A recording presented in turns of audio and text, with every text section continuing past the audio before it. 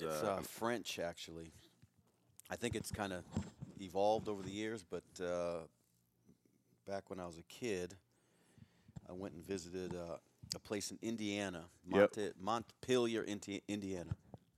Right here. Montpelier, Yeah, Indiana. anyways, yeah, we had I met relatives, and they took us to a grave site where my ancestors were from like the 1800s. Some of them were, died in like 18 whatever, and Right. so that's where I discovered the history of our family. Because I just, we don't really have.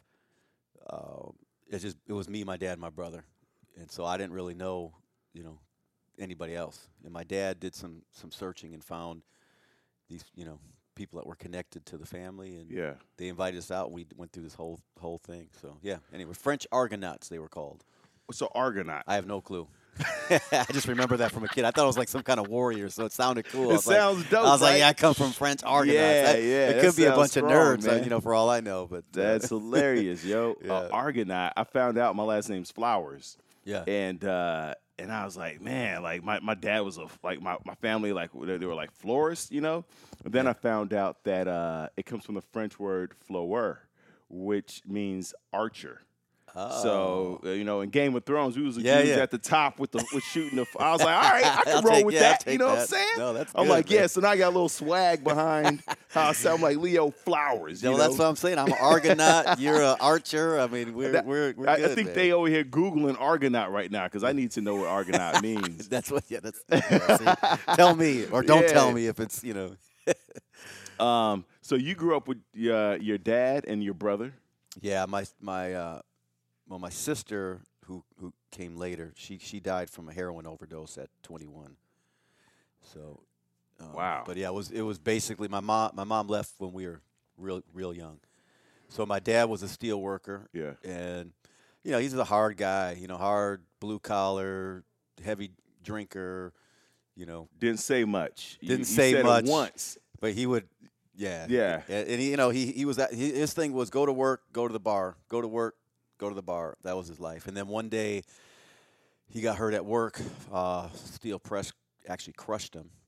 Crushed like his Like- body, like- arm, leg. From here to here, caught him from behind and crushed him like this. And so he was in intensive care for a year. No one expected him to live. It's crazy he lived. And then when he got out, he rolled in a wheelchair where he laid flat on his stomach. He rolled like this, and his legs were out here because Wow. it ripped all the skin.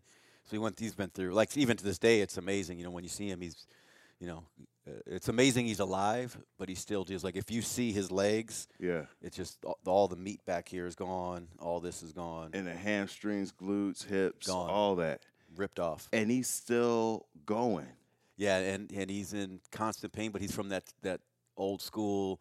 Never, you could be dying, in pain, but you never say it. You never talk about it. He's a man. That over my dead body kind of mentality. Exactly. So you never Wow. know what's up. I find out stuff about him from his girlfriend. Right. Like, well, he's in the hospital now because he waited so long. And anyway, that's my dad. But we grew up with that, and I have 4 daughters, so which turned out to be a blessing. Really? Because of how I grew up. My girls. Balance you out. Yeah, it got me, because I was like, fuck bitches, and just like my dad, like Right. they're no good, and I had, because my mother left, so that was my example of a female, and she was out doing her thing, and me and my brother and I knew what she was up to. She was well known around our neighborhood, and anyway, so when when my girlfriend was pregnant, Mhm. I was convinced, it was a boy. I said, I don't need to know. No one has told me. I already know. Yeah. And You of like I course, only pop out boys. That's For all. That's sure. all we doing. That's all we producing. that's over all here. Argonauts do. Yeah. man. And sure enough, Lauren was born, and then Carissa, then Jessica. Yeah. And I named Jessica. I gave her the middle name James, because I was like, all right, you're gonna have to act like a boy or something. So Jessica was her middle name is James, Jesse James. And is she a tomboy? She was not anymore though. She's but she's 19, so she's she's got her man, and they're in I think they're in Chicago now. They bounce around, but and then my youngest is 10, and I named her Cody, Mm. Codi, but that's interchangeable. So Now, how did you come up with Cody? Well, it was me and my wife at the time. Mhm. You know, again, I knew Cody for sure was going to be a boy because this is my fourth one. It's got to be a boy because Right. I'm done with this Yeah. whole process. So you And- just naming them before you even see the Yeah, yeah. ultrasound or anything. I You knew like it. you pregnant, Cody. Done. Done. All right. So we instead of CODY, we changed it to an I. You know, so yeah, that's how we're not very smart, but you know, it works. The if we go back to your sister a little bit, Yeah, yeah. because I know a lot of people who are on. I can't hear opioid- you in here. Is this? Not, thing? yeah, that's fine. Yeah. All right. All yep, right. Just want to yep. make sure. A lot of people who end up on opioids and painkillers, it's usually because of an injury, right? Like prescribed by the doctor, back, knee. I tore my meniscus in my right knee. I had neck surgery, 6 bulging discs I had to fuse together. Gave me a bunch of painkillers, and I could see how somebody could, after a while, you get addicted to it. Is that what happened with your sister? Or was that the trajectory? No, or- it was heroin right out the gate. Wow. My brother, though, who has been a heroin addict for the last 2 decades, Uh-huh. is his started from he was he was a construction guy, and pain pills, Mhm. then eventually led him to heroin, and of course he lost. You know, he had a construction business, lost all that, and he's what is he? 2 years younger than me. He looks like he's 20 years older than me. About 70 pounds, no teeth. I mean, if you see I see him and I'm like, bro, what are you doing, man? So, but they tell me now he's been clean for the last 2 months. Right. But we've been down this road before. So, the challenge is with him and I. We have, we were tight as kids, but as I had a heart attack from smoking cocaine when I was 17 years old. So I kind of went through this whole process, and in a drug rehab, things started to change for me. It didn't change fast, but that's where I got new information. I got introduced to a whole different world. I had a guy come in my life that really saw more in me than I saw in myself. Mm-hmm. So things changed for me, but for him, he ended up in prison, and then he gets out. He's on track. He's doing pretty well. He's got this construction company, and he gets hurt, and that's when the opioids hit, and that became his thing. Eventually, that turned into heroin. He got into a semi truck. He was going to drive semi trucks, and then in North Carolina, killed somebody in the truck. Ended up back in prison, and when he got out, it was just from there. It was downhill, the whole time. And so he would call me for money, and I'm like, I can't do it, man. We lost our sister to heroin from an overdose, and you're on that same trajectory. It's just a matter of time, and I'm not going to be the one. It's going to be the next day. The day I give you money will be the day you'll go and kill yourself. So we've had this interesting relationship. That's a tough situation because on one hand, you want to be there for your brother. That's family. You want to Yeah. do everything you can for him. On the other hand, you also recognize that you have to set boundaries. I can't give you everything you're asking for. Can't do it. Right. And Our last real communication, he came to my house, and we ended up in a physical altercation where police came, the whole bit, and he was out in front being taken away by the police. I want to kill you and your family. I mean, he just so that was what our relationship had become. So we avoided each other. I didn't talk to him for 5 or 6 years after that, and just now we're starting to communicate again. so a heart attack at 17, though? Yeah. 17? Yeah, cocaine was my drug of choice. And How much cocaine? it Man, was people do cocaine to their forever. and I got buddies been doing it since we were kids, and they're fine, man. Yeah, this is how I roll, man. you sure it was just cocaine or wasn't nothing else in no, there? we were freebasing cocaine. It was crack. Back then Okay. it wasn't even called Okay. crack when I was doing it. All right. We were freebasing cocaine, so we were that smoking makes it. sense. All Yeah. right. Okay. So I was hitting the pipe, and All right. Okay. I tell the story that, look, man, I never missed a night. So it was like, didn't matter Monday, Tuesday, Wednesday, Thursday, Friday. There was never a night that I didn't get high. It wasn't, Consistent. but I had no job. Right. I had nothing going on, but I always found a way. So it's interesting. I always say the power of the mind. What you believe you need, you're going to find a way to get. Wow. And I believed that I needed to get high, so I never took a night off. And then one night in a hotel, it was actually in Milwaukee. I just did an event. Matter of fact, 2 hotels, like not even a block away from where it happened. I was in a Super 8 in Milwaukee, right across from the airport, because we usually go into a hotel. That's where, you know, Right. it avoided Yeah. issues with the law. Yeah. so Yeah. we would switch hotels a lot. So one night in a Motel 8 in Milwaukee at the airport, all night long, hitting the pipe, and then I knew something was up, and I hadn't been to my dad's house in forever, Yeah. and I knew something was up, man. I was feeling it. My heart was going crazy, and I was shaking, and I went to my dad's house. He wasn't there. I broke in the house, and I went to the room that was at one point a room reserved for me. Yeah. And I laid on that bed and said, "Okay, this is it. I'm done." And then 2 days later, I woke up in the hospital, and they told me I remember a little bit, but not much, Wow. And but it was 2 days is when I finally That was a came Pulp to. Fiction moment, man. It was bad, man. Wow. And it was that was a low point. And then there were some circumstances, some criminal activities that had happened during that same time frame. So right after that, I end up locked up again, and I had to deal with this whole situation Right. and go through drug rehab, of course, which was mandated by the court. So I was locked in a facility, going through drug rehab. But I'm telling you, that was the best thing that ever happened to me. How so, man? Because so many people, including your brother, right, has Yeah. been through drug rehab. Yeah, What my brother's several times. What made it stick for you? Like, what was you were like, oh shit. Yeah, well, the seeds were planted there, and so when I finally get out of that facility, it was probably I was clean for about 8-9 months, the Okay. longest I ever been clean since I was 13 years old. Right. So I had been clean, for 8 or 9 months, and then I'm hanging out with my buddies again, and they're telling me, look, don't smoke it. We just do lines, man. You snort it, no big deal. So I went back, and it was interesting how fast I was Muscle like, memory. Muscle memory. man, it was instant. I was back hooked again, and I knew it. But here was the difference. So this time, I knew damn well what I was doing. Before, it was this is just what we did. There wasn't much thought in it.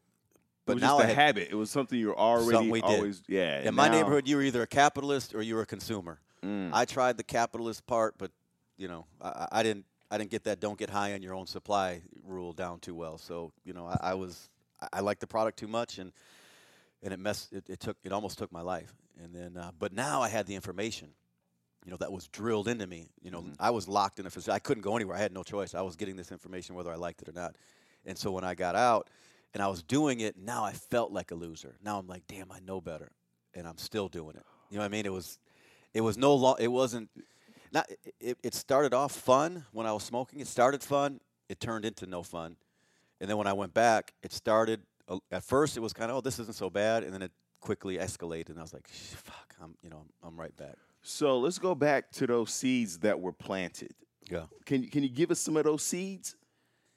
You know what I'm Yeah, saying? I can give you a lot of them. The main seed that changed everything for me was personal development. A guy named Dave, he was a counselor in this facility. He was a former outlaw motorcycle gang Right. guy who had cleaned his Like life a up. Hell's Angels type of Yeah, thing. Yeah, and he gave me a book called How to Win Friends and Influence People. Dale Carnegie. Dale Carnegie. Yes, sir. And that was my first real experience with any type of personal development.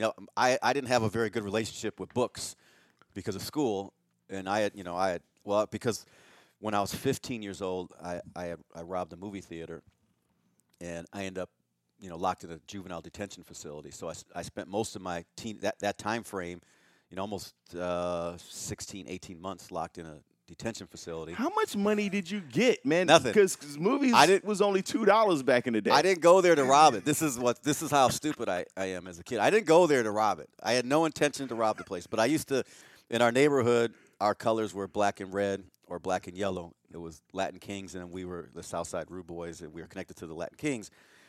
And so I wore this starter jacket. I don't remember the old school starter jackets. I had a Louisville starter jacket, and in the back of my starter jacket, I sewed a towel in it. And I'm a little kid, man. I'm not built for the neighborhood that I live in.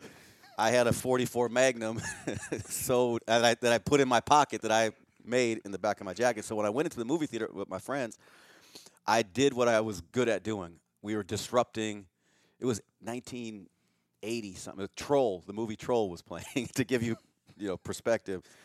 And we were disrupting the movie theater. They came, asked us to leave. I said, okay, I'll leave. I just want my money back. He says, look at your ticket. It says no refund. I said, well, then give me everybody's money back. And that, was obviously not a brilliant move. And It's a great line, though. yeah, the line was great. The line was great, but it wasn't. Yeah, it wasn't pretty afterwards. That's So hilarious. so I'm running across.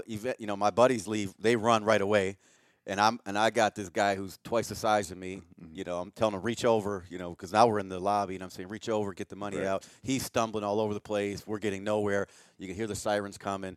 My friends have already ran out the building, and I'm like shit. So I start running, and I'm running across the parking lot. There was a little. It was called 21 Below. It was a spot for teenagers, like a little party spot. And I knew if I can get to that, if I get to my spot, I'd be all right. And as I'm running, I'm about there. Squads pull up, guns drawn, and yeah, that was the beginning of my incarceration as a young guy. So And, you can't go to Canada right now, can you? No, Canada's been a very challenging place for me. Yeah, it's been interesting. Well, I could go now. I could go now. Okay. Yeah. Now the stuff that I went through. This was a felony arrest when I was 15 years old.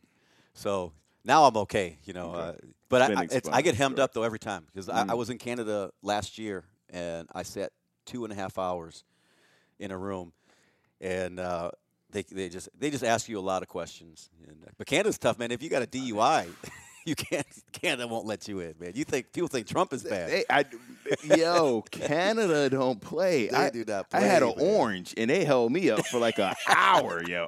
Like, true to life. Like, tell me about this orange. Why are you bringing this orange into, like, they had questions. That's Canada crazy. don't play, man. I went to Israel with. She's now my wife. She was my girlfriend at the time, and her last name is Muhammad. And we were hemmed up 6 hours when we got to Israel, and because of one thing, her last name.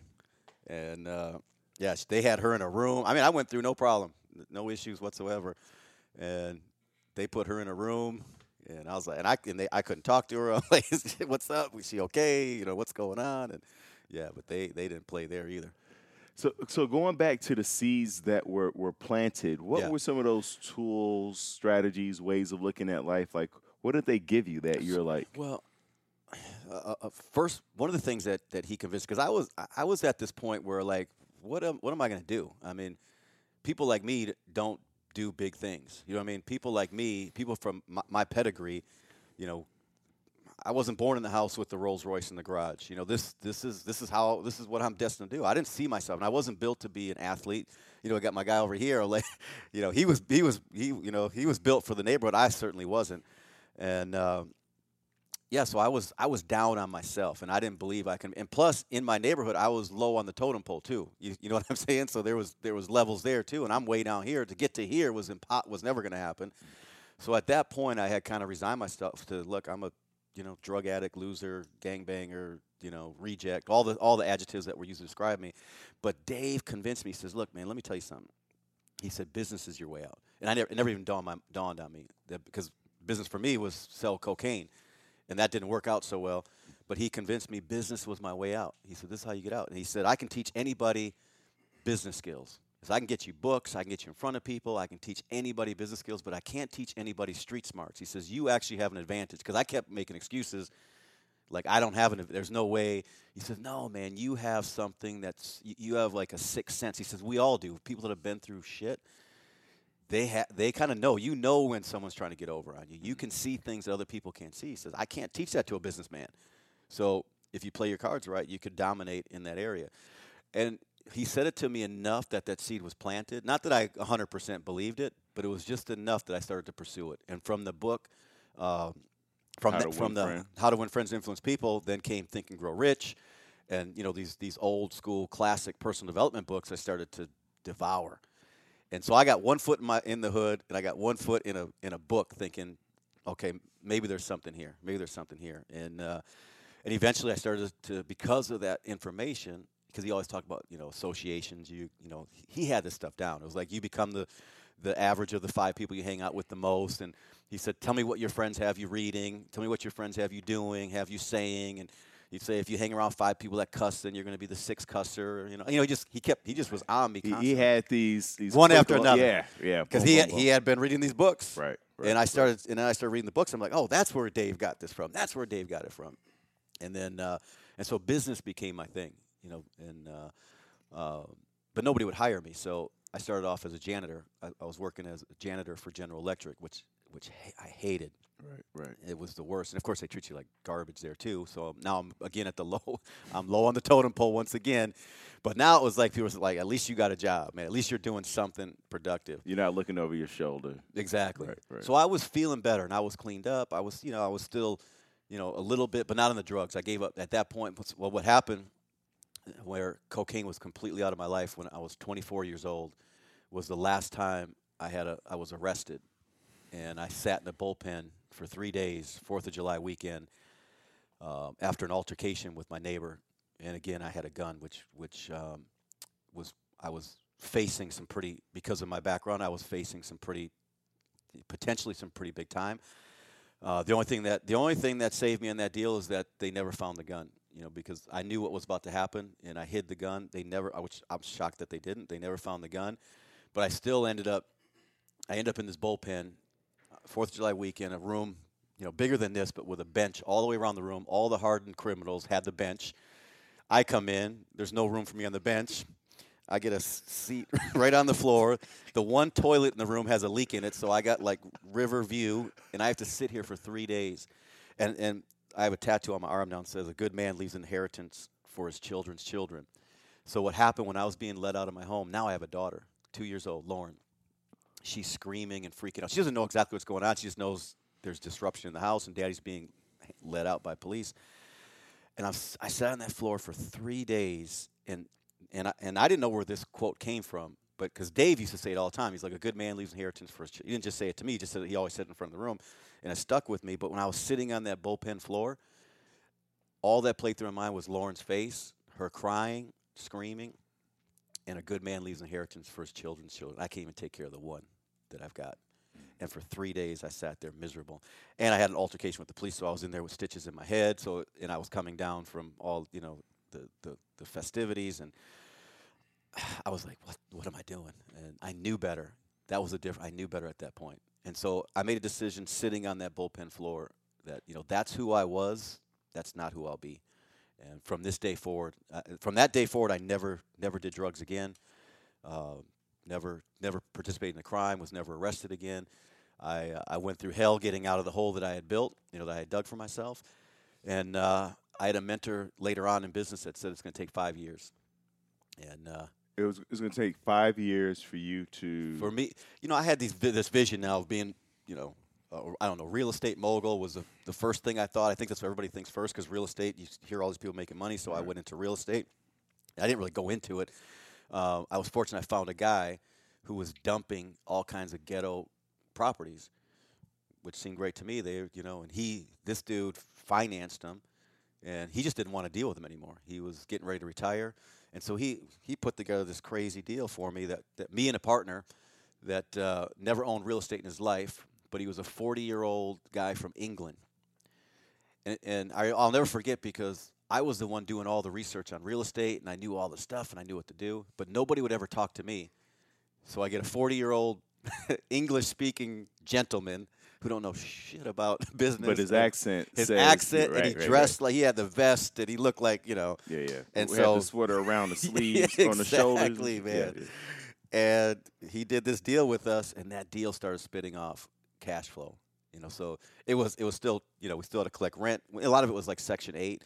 So we were getting checks from the government, but you were still dealing with lots of issues because of the tenants. And the challenge was he was the landlord, which meant in his country he was the lord of the land. So he would go and take doors off people's house. He would do stuff that you cannot do, that's illegal. So I'd be the one to always go talk to the people that want to now kill, Ed Rathel, who was my business partner at the time. And I would be in there, and I learned people skills real quick. But I lived in these neighborhoods, so I was able to deal with them, and I had a lot of my guys from the neighborhood now working for me, helping maintain stuff and keeping the peace with the tenants. But it got old after a while, and I was I was dragging my daughter with me to collect rents and stuff, and so she got a taste of that, but she got a taste of business, which later on it has helped a lot. But yeah, that was my progression, and so I was so sick of it. I was now starting to pull away. So now he had to deal with the tenants. He had to deal with all the stuff, and I was just collecting the check. And then one day he made me an offer. He said, "Look, you're not doing anything." He said, "You obviously want out." And I said, "I do." And he cut me a check that that gave me some freedom for a minute to go find something else. Wow. And I was off to the races when I got that check. That was the beginning of a whole nother chapter in my life. That So then, led to millions. what did you transition into from? So you go from real estate and Yeah. collecting rent. So what's the next? I went to venture? network marketing. Network marketing. Yeah. Okay. So multi-level marketing. I went to a guy shows up and tells me there's this. And I didn't know anything. I didn't know what network marketing was. I didn't know what that meant. But he shows up and he's got this this satellite. He says, "What we're going to do is we're going to pump Les Brown, Zig Ziglar, all these motivational speakers. We have a satellite dish. It was a big old dish, crazy looking thing." He says, "We're going to pump these people directly into people's homes." And I can't remember what it was. It was like $150 a month, which was pretty expensive, and it was one channel. But I was on personal development, so I appreciate. I'm like, man, I can watch these people in my home. So I had to get up on my roof. It was an old school analog. Digital wasn't there yet, so I'm on my roof trying to find the signal. Finally, I'm yelling in the house. Finally, we get it. But anyhow, we end up putting these satellites all over the hood. The hood was filled with them for a minute, but people weren't maintaining the $150 a month. It was hard for people to justify $150 a month to hear some guy tell you can be great. Nobody wanted to hear that shit. So what happened, the company gets a deal with Primestar Digital Satellite. So now we can package this channel with 4 HBOs, 4 showtimes. Now it's game on. Yeah. We weren't selling the personal development anymore. We were selling 4 HBOs. And then next thing you know, man, the thing exploded. It blew up. But then the whole digital war started. A lot of people don't know the story, but DirecTV came in, bought out Primestar, took our channel out. That digital space was worth so much money back then, so they knocked that whole thing out. There was all kinds of legal battles going on, but basically our opportunity was pretty much over. And then a company called Prepaid Legal made an offer to buy the distribution force, and that's when things really started to happen for me. I went in there. The 4 daughters. 4 daughters. Now, have you been married more than once? Yes, 3. This is my 3rd marriage. 3rd marriage. Yeah. All right. How old were you when the first marriage? 21. And then second marriage? 31. And then this 3rd marriage? 48. How old are you now? 48. Okay. So you just got married? June 1st, 2 months ago. Congratulations. Thank you, brother. Yeah. Either it's the smartest thing I ever did or the dumbest, man. You getting married again? I'm a slow learner, man, but I'm young, man. I got a lot of time. See, because I have the exact opposite view. It's like I feel like there's 2 types of, well, there's probably 3 types of people, but there's a type of person who knows from day one what they want, and it's just their life is just laid out. And I know those people, and it's just like it's just build. Yeah. And then you have those people who like you have to keep trying and failing, but you're like failing forward. And just like in business, right? Same thing in relationships, But we don't look at that. We don't look at it like that in relationships. We go, oh man, this person's not learning their lessons. They've been married twice before on the 3rd marriage. What are you thinking? But that's how some people learn. Is like, if I get excited. Like I meet a girl, I fall in love like that. And I'm talking like, let's get married, let's get a house. Yeah. And then 2 weeks later, I'm like, that thing about marriage, you know what I'm saying? So yes. But like you're going all in. I just catch it a little. I go everything I do, man. I'm all in. I'd have been married like 50 but times. I go all in. Yeah. Yeah. No, I told her, I convinced her that at first I convinced her that I shouldn't get married. And she convinced me that I'm probably the guy she should marry, because I obviously know exactly what not to do because I've been doing all the wrong stuff. You know, because really, in the end, I can not blame my first two wives. Yeah. The very first one, I was way too young. We were both, you know, from the hood. She wanted to stay in the hood. She did not like the progression I was making. It was crazy to me. She wanted nothing to do with it. Wait, that's your first wife or your? My first one. She That's did not want crazy to me, right? It was like, are you serious? I said, I can't live like this, man. Right. This place has almost taken my life. I do not want to raise kids here.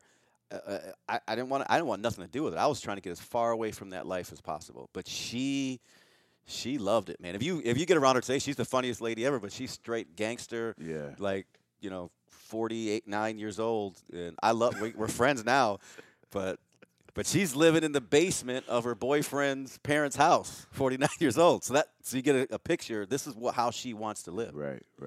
Not me, man. And so, so what did you learn then from the first two? When you look back and you're like, oh man, so I learned so many lessons. Number one, I learned to respect women as my daughters came, because I had this, I'm the man, like my dad. I'm the man, so I'm gonna do whatever the hell I want to do. I'm gonna go out. I'm gonna go hang with my guys. I'm gonna do whatever. And there should be, you figure out there should be some give and take in a relationship. If it's always, me, myself, and I, that ain't gonna last long. So the first marriage, I was just still, again, I had one foot in the hood and I had one foot in personal development. So I'm trying to become something, but at the same time, I'm still a punk. You know what I mean? So it was a weird deal. It wasn't congruent. You still have a lot of emotional triggers, baggage, things. Your father. I'm assuming there was probably an abusive history there. He was not necessarily abusive. It was like neglective. Got you. Not present. I remember one time, two guys were trying to break in the house. We were kids. They're coming through the door. My dad is on the couch, who could protect my brother and I, because we're just little kids, but he's drunk to the point where you can't wake him up. Wow. So these were the type of, then when my mom would show up every now and then. She would pop in after, she'd be gone a month, pop in, try to play mom for a little while, and they would fight like crazy, man. They would just be, and all the houses are next to each other, so everybody knows our house, and it was bad, man. I always said, I never had peace in my house growing up, and then even as an adult. The lack of peace as an adult was my fault. It was caused by me. I was in those same patterns. I'm the man. I do whatever I want to do, and it obviously didn't work. 4 daughters in the house is nothing. That's quiet to you compared to yeah, man. There's always, man. You come to my house, always stuff going on. Even now we got the music blasting loud or something's happening. But I don't know what I would do if it was quiet in the house. I had a military guy on, and he had PTSD, but he had never fought. He was just like I don't want to say just. He was an operations guy. He was in a tent, coding. He was on the computers, but he could hear the bombings, the shootings, and he was also the photographer. So he photographed the guys who died, the military, the soldiers. Oh man! And so he had a lot of guilt, survivor's guilt, of like he's seeing all these guys die, and he gets to live, and he's in his little tent, quote unquote safe. You're still in a war zone. Yeah. And when he came back, he couldn't sleep, and he was going to therapy, and the nightmares and the bombings and all the alarms going off, and finally his therapist was like, "Why don't you get a place next to the train tracks, and the noise from the train helps him sleep at night." That's crazy. It's crazy, right? That is crazy. I mean, like, you really got to do some out-the-box Yeah. thinking sometimes and really get to the source of – and so it's to your point of if it was quiet, you would probably go nuts. I would go nuts. Yeah. I always have stuff going on around. I mean, I'm always in the mix. Always something's happening. Right. I cannot sit still. Plus, I got ADD and 4 other conditions, but there's just no possibility of me. Like people talk about retirement. The vision of sitting in a rocking chair, rocking the rest of my life. I have no interest. I want to die doing something. I'm going out making something happen. I went to Hawaii to go on a vacation. As Yeah. soon as we land, we landed like 9 o'clock at night, and I'm like, all right, so what we doing? Like, I need. We getting in the ocean? We jumping Do out of a something. plane? I didn't come here to lay in bed. Like, I Yeah. can't. I'm not here to drink Mai Tais on the beach. No. I can't roll like that. No, that's me, man, 100%. Having 4 daughters, and growing up in a house, what kind of, I don't know if lessons are the word, or what's the philosophy that you have around raising 4 daughters? For instance, I have a buddy of mine who he has a younger daughter and he's raising her by himself, and he's very adamant about not telling his daughters what to do. He always is like, here are your options, right?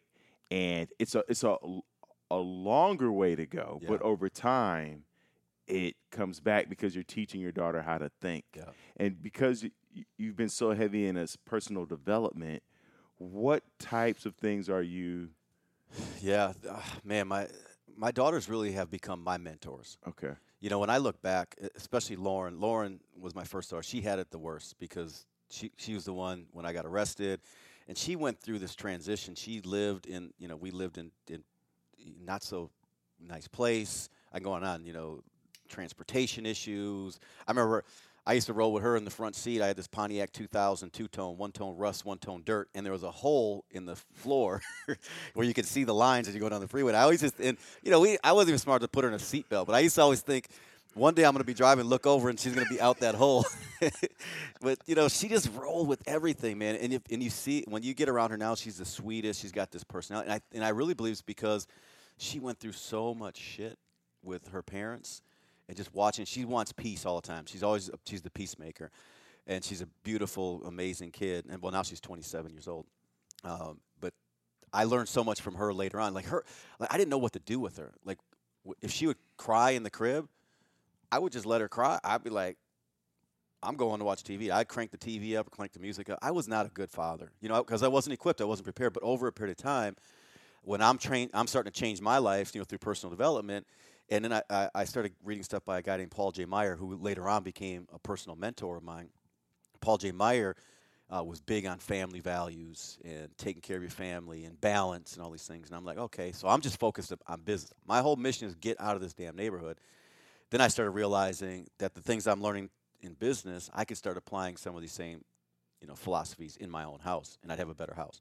So that's when things started changing in the house. So all of my daughters tell me, when my second daughter, Carissa, shows up, we've now moved. Now we're in a better neighborhood. Still not the best, but now we're moving into more of a middle class, decent area. So all my daughters had a different experience. So now I'm also a better father, because now if she cries, I know that means change a diaper, get a bottle. I'm progressing. And then Jessica's born. Jessica changed everything because Jessica was born with a heart problem. So she's immediately in intensive care when she's born. And of course, I'm freaking out. She's in this box. You can't touch her. Going through this. Well, anyhow, but at this point now, business is starting to happen. I got cash coming in and nicer cars. Now we're in a much nicer neighborhood.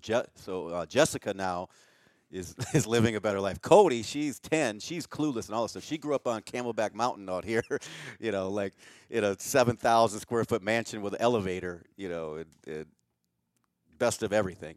But even all of them along the way helped me become a better man. What the biggest lesson I learned, here's what I know for sure. Girls today, all of our music, our culture is designed to keep them down.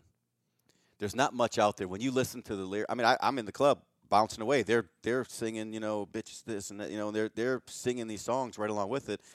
And I don't know what it's doing, from a programming standpoint. That's not for me to decide. All I know is if you start to dig deep on the culture and the things that we're putting out, it's destructive to women.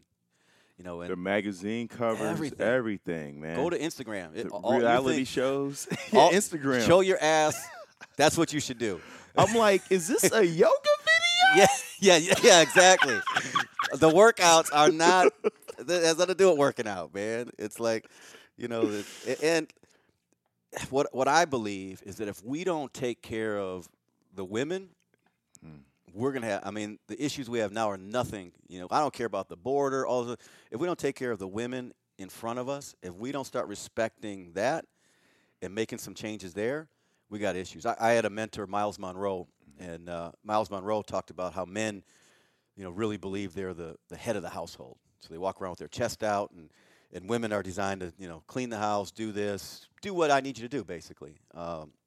Ludacris had a song, "How Low Can You Go," which was really about, how low can you stoop for me, basically, But Miles Monroe used to say, he said, like, if you had a house, there's zoning laws around houses, and if the shingles are falling off, no big deal. If the windows are cracked, no big deal. But if there's a foundational problem, they're going to condemn the house. And he went on to say, he says, look, we have a foundational problem in America, in society in general, and the foundational problem is men are not here. Men are supposed to be the foundation holding the family up, holding women up. If the woman falls, we should be there. And that's, I would have never even thought like that had I not had daughters. Because when a boy shows up that looks like me, I'm like, no, I don't want you dating my daughter. And so I started thinking differently. And then I realized, man, these women are going to have kids, and they're going to raise these kids, one of two ways. These kids are either going to be productive, or they're going to be destructive, right. And desperate, and all these things, we're entitled, all these things that we're seeing today, it's just not good for any of us going forward. And I don't want to be an old man in this world having to worry about every damn, kid that's out here that's destructive, desperate, whatever. That's where we should be. You hear nothing about it. That's where we should be focusing our attention, because if we can get that right, then I think everything falls in place. It's so true, man. I mean, I'm 43, and I realize the value of what a woman witnessed as a child, because that's how she's going to try to recreate that in our relationship. Yeah. And I never understood that when I was younger. Of like, tell me about your father, and the way she describes her father is the way she looks at you. Yep. Without even knowing you. Yep. She's going to project that onto you.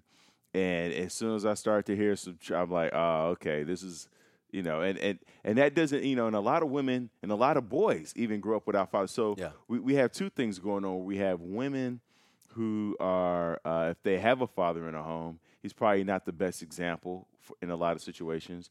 And then you have men who, if they have a father, is not. And so we have two people growing up, becoming adults, who don't have an example of what a healthy relationship or healthy communication is. And so I guess at least to the next question is, being on your third marriage, coming from the background you came up, the household you came up in, and I know you did a lot of personal development. Have you gone to couples therapy at any point? And if you have, what were those lessons that? Yeah, we before we got married, I said let's go into some therapy before we have issues. Right now we're, everything's great. We're 3 years into our relationship. We're about to get married. Let's go sit down with somebody. And the beauty of going into therapy when you're doing well is you can talk about anything. Because if you go into therapy when you're not doing well, if you bring up something, then there's attacking back and forth. So going into therapy, we can start talking about things I had been through, and start like, let's shore this up right now. Let's fortify our house. Let's make a pact when it comes to certain things. And that's what therapy did for us. Is that, like, look, it's you and I against the world. I got your back. You got my back. Let's truth, communication, all the things I lacked in my previous marriages. I did that with my last relationship also, and my boys clowned me for it. Like, as soon as I saw them, they were like, yo, you still in that couples therapy? Y'all just met a week ago, Go right from the club to couples therapy. Yeah. What time's that appointment tomorrow? But I tell you what, man, like, even though it didn't work out between me and her, I learned so much, because it's exactly like you said. When you go in before you have to go in, it allows you to be much more objective about what you discuss. Yeah. And it's because I have friends who go to therapy, and it's after someone's cheated. It's after they already got one foot out the door, and they're like, well, let's just try this and see if it's, but you're already like looking at another house, you're filing the paperwork, you're done. Yeah, you got a girlfriend. Yeah, you already got Yeah. a girlfriend. Yeah. You done already decided how you got your exit strategy Yeah. already. I did that. That's how, I knew that well. My second marriage I was married to a strong, powerful woman, Yeah. who's done very well in her life. But it got so far gone. She was living in Australia. I said, I'm not living here anymore. I came back, and I'm in the club party, and I'm doing, so then we decided to do therapy, but it was already, like you said, Too late. it was too late, man. I was like, I'm done. I'm having way more fun over here, and so mentally I had checked out of the whole deal, and it didn't matter what happened in therapy at that point. Was there anything that you've learned in therapy that that it's changed how you communicate with your wife or your daughters? I've learned responsibility. I think in all of these situations, from therapy, from going through the drug therapy, through relationship, all this stuff, the biggest thing I got out is responsibility. Like, because I never took responsibility. Like, if there was an issue, like I dropped out of high school not because of me, because of my teachers. I had legal issues not because of me, because of the police. I had women issues because of my dad. Well, we can go on and on. It was never me, never. And I was just arrogant enough in a weird kind of way to think it has to be you. So anytime I had issues in a relationship, it's not me, it's you. But what therapy did for me is, when you have a third party that's not biased, they'll tell you, wait a minute, hold up, time out. This is you, man, 100% you. And I'm like, oh, shit. I ain't paying you. I'm the one paying you. You don't want them to say what I need you to say. Yeah, well, all my ex-girlfriends and wives have been saying, Yeah. Yeah. So that, for me, it was responsibility. And then, but I learned from there, even in business, the more responsibility you take, the bigger your business is going to be. So I take responsibility for even sometimes things that I know I have zero to do with. But if I'm going to lead an organization, I'm going to say, look, if this person's not producing, in the end, it's going to fall on me. If this isn't happening, it's falling on me. I got myself in a couple of lawsuits, and it was easy to say it had nothing to do with me.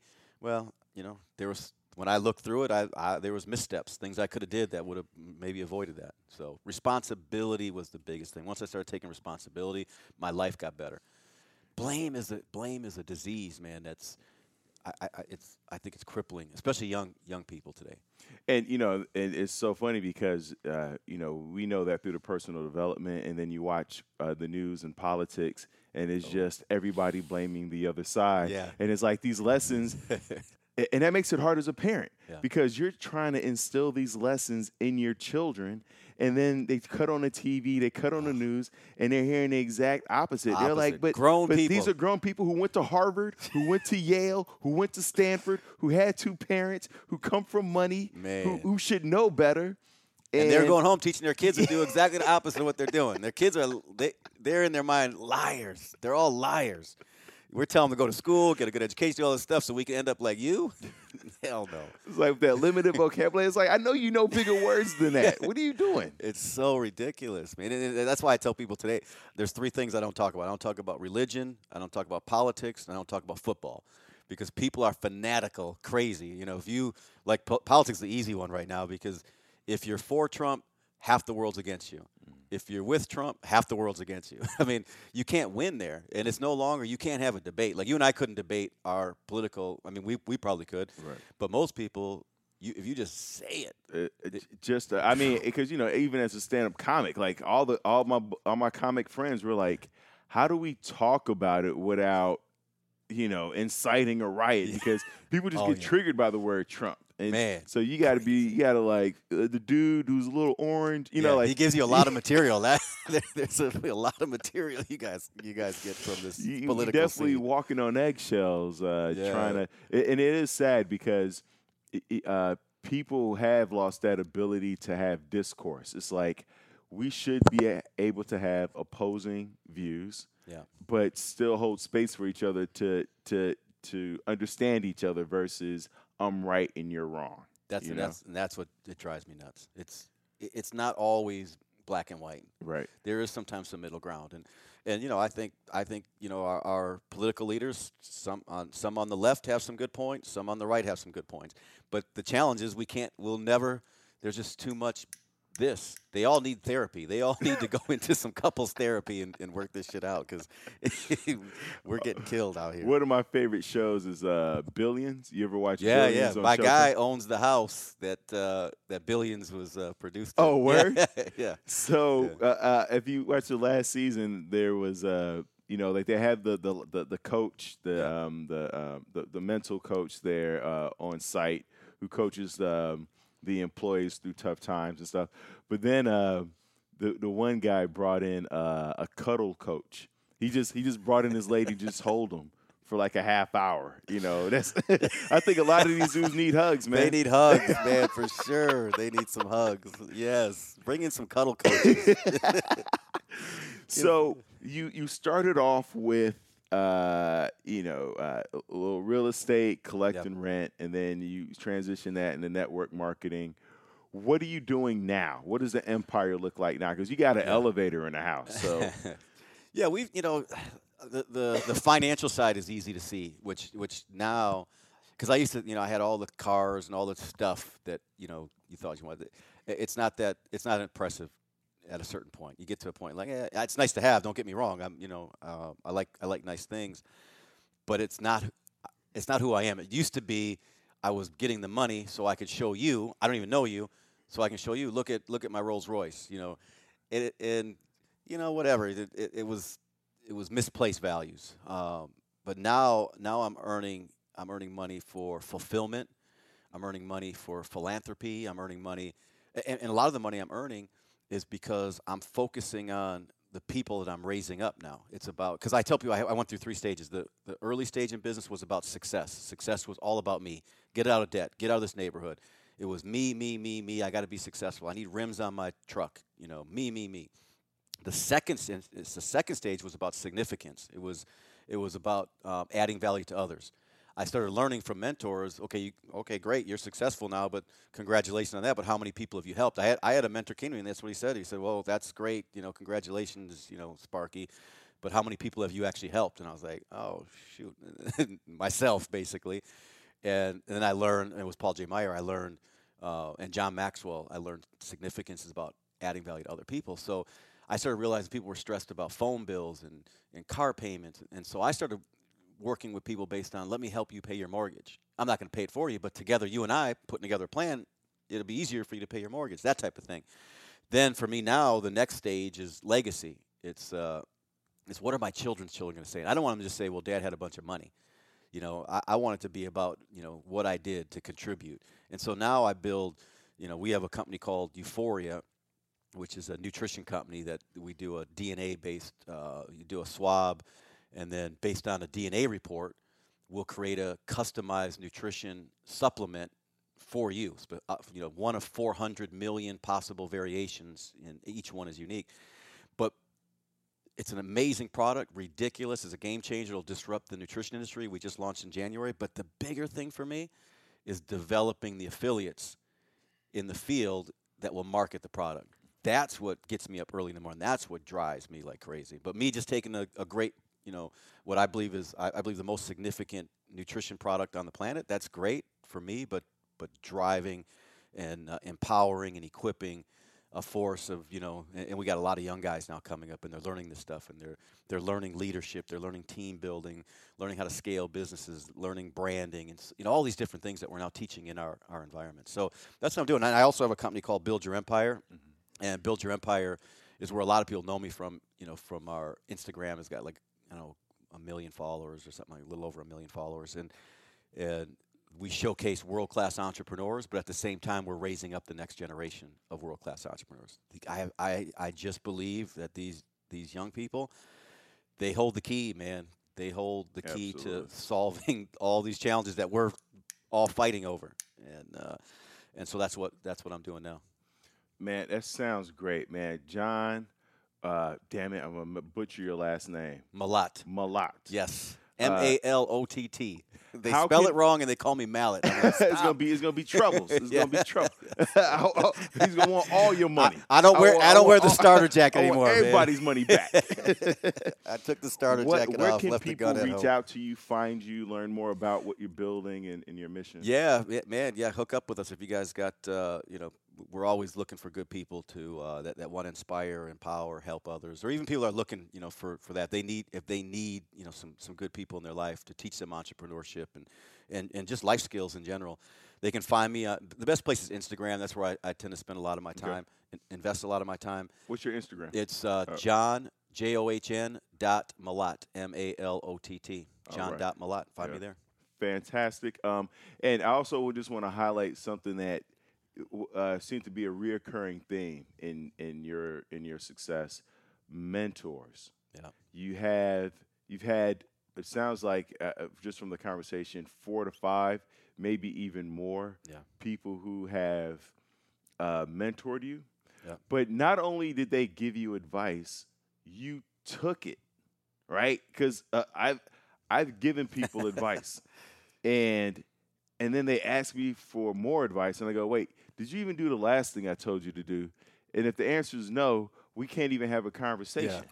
So not only did people take you under their wing, like you listened and then you acted on that. And that's very powerful. Let me ask you this too, and I'm always because I have the longest goodbyes. What are you reading right now? I'm revisiting a book called Atlas Shrugged, which I've read probably 4 times. Atlas Shrugged was a book written in the 1950s by Ayn Rand. Right. It's about a 1,000-page book, and it basically poses the question, like the book poses the question: what if all the entrepreneurs disappeared? Because there's this kind of movement against entrepreneurs. If you're rich, you got to be no good. But what we fail to recognize, sometimes the rich people got rich because they created a product or a service that society needed, and we don't think about that. And it talks about, like, if the politicians took over the businesses. And it's an interesting story. I tell everybody you should read the story because it poses there's like a 10-page chapter on money being the root of all evil, and an entrepreneur, fictional character, does 5-10 pages on what money really is, and it's amazing. I think everybody should read it because I think it's more relevant today than it was in 1950. And when they were talking about the barons that were building the railroads and the steel industry and things like that. Today we've got more and more people coming up, people becoming billionaires. It seems like every week now, and we have this there is this kind of movement against these guys. Now I'm not saying rich people are great and they're all good, but again, what I was taught is that it's service to many leads to greatness. And a lot of these entrepreneurs, when I meet them, that have big money, I start to discover that these people are trying to find ways to serve humanity or find solutions to people's problems. At one time, we didn't have a chair. The problem was I got to stand or sit on a damn rock. Someone made a chair. Well, if a whole bunch of people come and buy that chair, you get rich from it. Does that make you a bad person? Right. And that's so people are judging people based on their economic status, not on who they are. And Paul J. Meyer was a billionaire, and when I met him, he was giving away 50% of every dollar he made. The guy was 80 years old, climbing mountains, scuba diving, living this amazing life, family man, the whole bit. And then, like 15 years before, the last 15 years of life, he was giving away 100%. But he woke up every day, worked as if it was, his, like, I've got to go to work because I need to make money to give it away. So he was giving 100% of his money away at the end of his life. And then when his daughter was getting married, he went to his son-in-law and he said, his name was Kevin Ray. He said, Kevin, I'll make you a deal. I'll teach you everything that I know, but you got to sign a contract with my attorneys that says you'll give up 50% of every dollar you make from here on out. The kid's 20 years old to learn from me, but 50%, and we're going to give that money away to good causes, charities, things like that. We'll work that out. Kevin Ray signed the deal today. Kevin Ray's one of the richest guys I know, but he gives away 50% of every dollar he makes. He lives, pays taxes on 100%. Gives away 50% of what's left, and then the other 50% he lives on, he's still worth millions and millions of dollars. What's the biggest financial mistake you see people making today? Buying Ferraris and Lamborghinis and, stuff. Stuff that they don't need. Buying stuff that makes them look rich, but it actually made them broker. Now, what's this crew you rolled in here with? You rolled in here deep, man. I thought you were shooting a rap video or something. No, What's man. going on? I like to look young guys. They make me look younger, man. No, these guys are. Who you got with you? We got Mason. Mason, I met at a Warren Buffett event. I was speaking at an event in Nebraska. That's where we met, right? The first time we met, and he's connected to one of my business partners, Casey Adams. And I forget. So he's a football player for Nebraska as well. You can see him, big dude. But these are young superstars, entrepreneurs coming up. Work with me in the company called Euphoria, the nutrition, DNA nutrition company. So helping to raise this next generation, teach them how to be financially free, have money and have time freedom. Right. That's the difference. Time is more valuable than the money. Because you got 4 daughters, man. You got to be there. You got to be there. I tell for me, it's sleep until I'm done sleeping. It's take my kids to it used to be take them to Chuck E. Cheese on a Tuesday afternoon, because nobody's there on a Tuesday afternoon. Right. It's like my 10-year-old, being there when she gets home from school, being there when she, all these things that we got TV raising kids, or not now it's social. We got Instagram raising kids and YouTube, which is. TikTok is an interesting app that these kids are cussing away and shaking their butts at 10 years old. I'm like, God, stop, please. So, you got to step in. John, thank you so much, man. You're truly an inspiration, man. I'm glad you joined us here. The last question, last question. I always feel like there's somebody listening in who is on a precipice of completing suicide, of taking their life. What would you say to that person before you kill yourself? Man, I tell you that there's everything that you want. For me, I was there at one point. I didn't go to commit suicide, but I smoked cocaine to the point where I gave up. I was done. I owned nothing at that point. I had the shoes, the jeans, and the sweatshirt. That's all I had left in the world. I had nothing. So I was like ready, and it was someone else showing me that I had something to give, that I had this potential inside of me that was there. I just didn't know how to access it. So what I would tell them first off is talk to somebody, because we talk about mentors all the way through here, and mentors, finding the right people that really did care. There's people out there that really do care, and they will show you the way. I had millionaires and then billionaires come into my life and showed me the blueprint for success with no expectation of anything.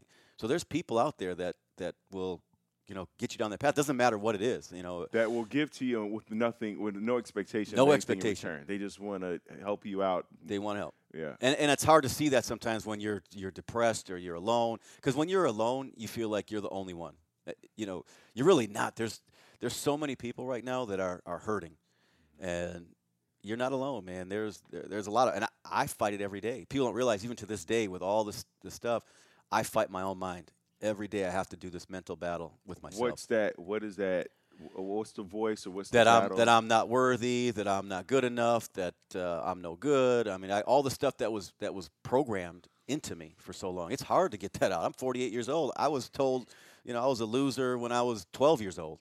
I still can hear, the teacher's voice. I can still hear, the things my mom and the things my dad would say. That stuff stays with you, man. It's hard to push it out. And you gotta get around.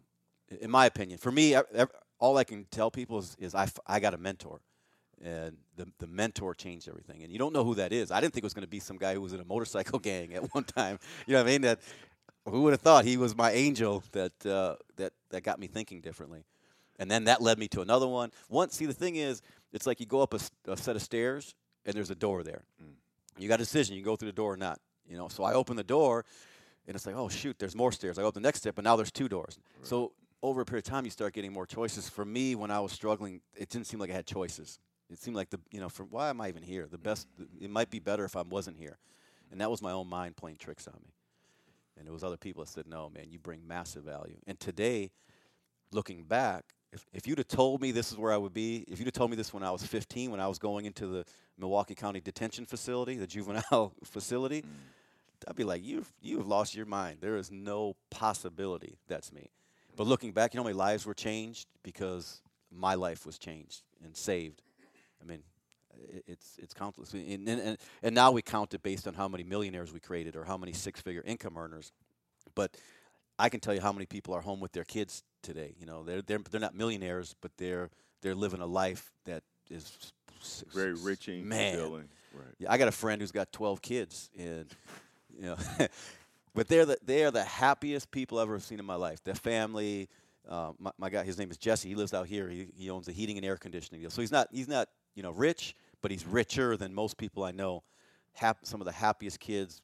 I mean, and anyway, so I met him later on through all these series of different things, and we've become great friends. And his kids play with my kids. Anyhow, there's so much more than what's in front of our face that we can see. That's beautiful, and the beauty of your success too is that it gives guys like Dave, who was your first mentor, it gives him power and fulfills him and enriches him and keeps him fighting the good fight. Because I'm sure Dave wakes up like, why even talk to these kids? You know, I just talked to this kid and he's back in here again. I talked to that kid and he's back here again. And then a guy like you, he goes, yeah, there was that John. This is why I do this it. Is why it's worth it. And so that's your way of paying him back too, of like taking what he gave you and you run with it, and so that he can continue to give to others. You know? Love it. Well, I love what you're doing, man. I didn't quite understand at first, you know, what this was all about. Yeah. But now knowing, I mean, this is right up my alley. You know, helping someone coming out of their funk or whatever. I call it a funk, but when you're in it, it's way more than just a funk, man. So much more. And one of the reasons why I started the podcast is I played football at Ball State. I was a defensive tackle, and I hurt my neck, woke up paralyzed twice, and you know, on the painkillers, and you know, I was in that place, in a very dark place for a while, and I heard Rashaan Salaam, who played for the Chicago Bears. Yeah. He was a Heisman Trophy winner, and then played for the Bears, and then he took his life at the age of 30, and it always bothered me of like, how did this guy who had the career that I wanted and was like, I'd be happy if I had it, how could he take his life? Yeah. And I ran into a friend of mine who knew him. And I was like, you got to tell me what happened. He goes, Rashaan didn't know how to take care of himself. Mm. And I was like, that makes sense. Yeah. It made me realize there's just so many people out there who don't know how to take care of themselves, who don't know how to ask for help, who think they're the only one going through what they're going through. Yep. So I was like, the only thing that connects us are stories like yours, stories like mine. And then people go, oh, if this person went through all that, and then I can thrive also. So if another man, if another man or another woman can do it, then we could do it. Absolutely. And I'll just tell everybody, look, we're all messed up. Yeah. I haven't met anybody. I used to think all these people that were in the suits and they were doctors. I'm like, no, they're more jacked up than I was. You know? Right. I'm like, no, that's some fake facades, bro. I tell you. Yeah. You know, these people who are super successful, you think they did everything right. No. But they screwed up as many times. Man, they're more dysfunctional than you and me, for sure. I can tell you that. That's I used to look up. I used to think, oh, my God, everybody's like swans on the lake, and I'm the damn ugly duckling. You know, how am I ever going to compete with this stuff? Then you find out, no, man, it is all, I say, fake facades you could break with a rubber hammer, man. It's a bunch of BS, man. So everything's so fragile. Because we're comparing a lot of times to that stuff. Instagram's got us. Oh, Instagram's killing us. Oh, man, I'm like I see The Rock. And I'm like, man, I'm like laying in bed looking at The Rock working. I'm like, man, I got to get up and go. See. This dude. Yeah, The Rock, everybody, man. Look, man, I'm not built for this stuff at all. I want to look like The Rock. I used to take the health magazines, and I would take cut off my head, like a picture of my head, and put it on their bodies. And, that's the body I'm going to have. But then, you got to go do the gym and all that stuff. Yeah. You got your kids, man. Your kids don't care if you got a six-pack. Nah, they don't care. As long as you can get on the floor and they can get on your back and you could, you're good. You're My good. buddy it's funny you say that because just yesterday a good friend of mine said, they went from this massive house into a smaller house. Some changes had happened in his life. And he said, man, you know what? He said, every day I'm stressed out. I'm feeling depressed. I'm not feeling like a man. He said, but his kids think he's the greatest thing ever. He says they don't even realize, like, to them they haven't missed a beat. I said that's it, because they don't care about all the stuff that we put so much value on. They don't give a shit about it. John, Thank you, brother. Thank you, man. This is great. This is powerful. It was valuable. For the listeners out there, once again, this is not a substitute for you going to therapy, for you talking to someone. Call the 1-800-SUICIDE number. Call the Trevor Project. You can talk. You can text. You can Skype. Talk to a stranger. Talk if you're on an elevator, somebody standing next to you. Just call me. Call them. My boy John, hit him up on Instagram. Hit me up. Don't call me though, because I'll be asleep. But Instagram, Facebook. We appreciate you. You have a purpose. There's a reason you're here. We will talk to you soon.